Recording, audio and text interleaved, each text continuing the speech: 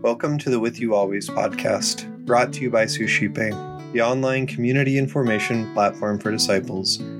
Here we invite followers of Jesus Christ to share reflections and wisdom from the journey. Our hope is to instill a recognition that God is indeed with us always. Today, Trish Irvine from Sioux Falls, South Dakota, shares what God is doing in her life. Today is the memorial of Saint Kateri, who was the first Native American to be recognized as a saint by the Catholic Church. And she lived in the 1600s. And her life was one of great suffering, even though it was quite brief. She died when she was 24, but when she was very young, she contracted smallpox and then had scars for the rest of her life from that illness. But in addition to that, her whole family died during the smallpox outbreak. And so she was adopted by another family. And when she was 19, she converted to Catholicism. And then for the next 5 years, she faithfully followed the Lord, but also was sickly and lived a life of great mortification and self-denial. The gospel for today is an interesting one in light of the great suffering that she had. So it's from Matthew 11, and it says, Jesus said, "Come to me, all you who labor and are burdened, and I will give you rest. Take my yoke upon you and learn from me, for I am meek and humble of heart, and you will find rest for yourselves. For my yoke is easy and my burden light." And what's striking to me about this gospel in light of the life of Saint Kateri is the truth that is obviously found within the gospel doesn't always look the way we would expect it to look lived in our lives. Saint Kateri experienced tremendous suffering, from physical suffering to the emotional suffering of losing her family, as well as the complete way that changed her life. And she still continued to follow the Lord and to offer him her whole self. She refused to get married because she only wanted to be devoted to Jesus.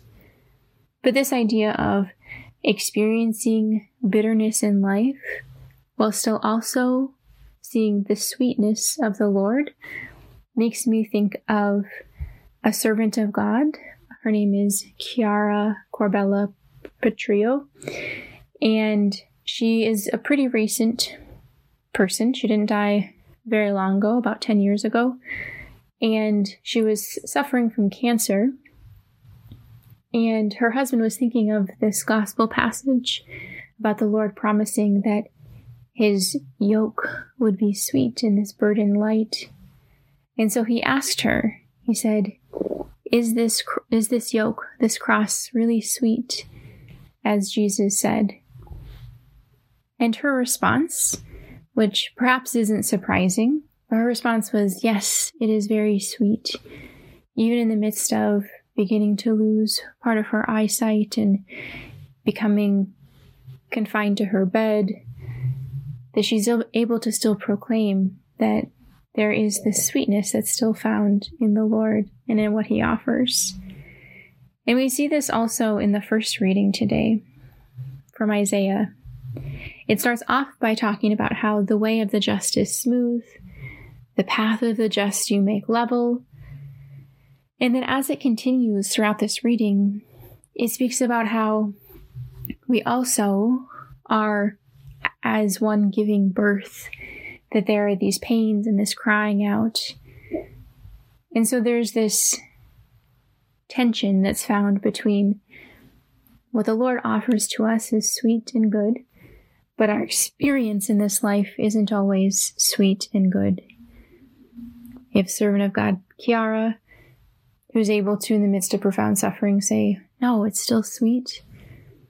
We see the witness of Saint Kateri, who even in the midst of great personal tragedy is able to still desire to follow the Lord, and to still be faithful. And so in the midst of all of that, we can look at our own lives and see the difficulties, the struggles, and strive to offer them to the Lord and to see how He desires to offer us sweetness and goodness and a light load in the midst of that. Let us pray. Lord, we thank you for your goodness, for the grace that you offer to us, for the way that you desire us to take your yoke upon us, and for the sweetness and the easy burden that you desire to give to us. Lord, we recognize that there are times of suffering and great struggle, and we ask that we would be able to see you always working in the midst of it.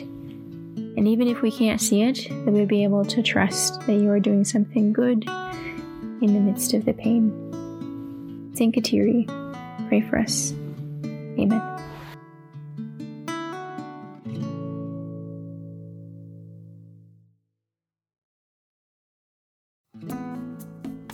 Hi everyone, my name is Eric Gallagher, the founder of Suscipe, the online community and formation platform for disciples.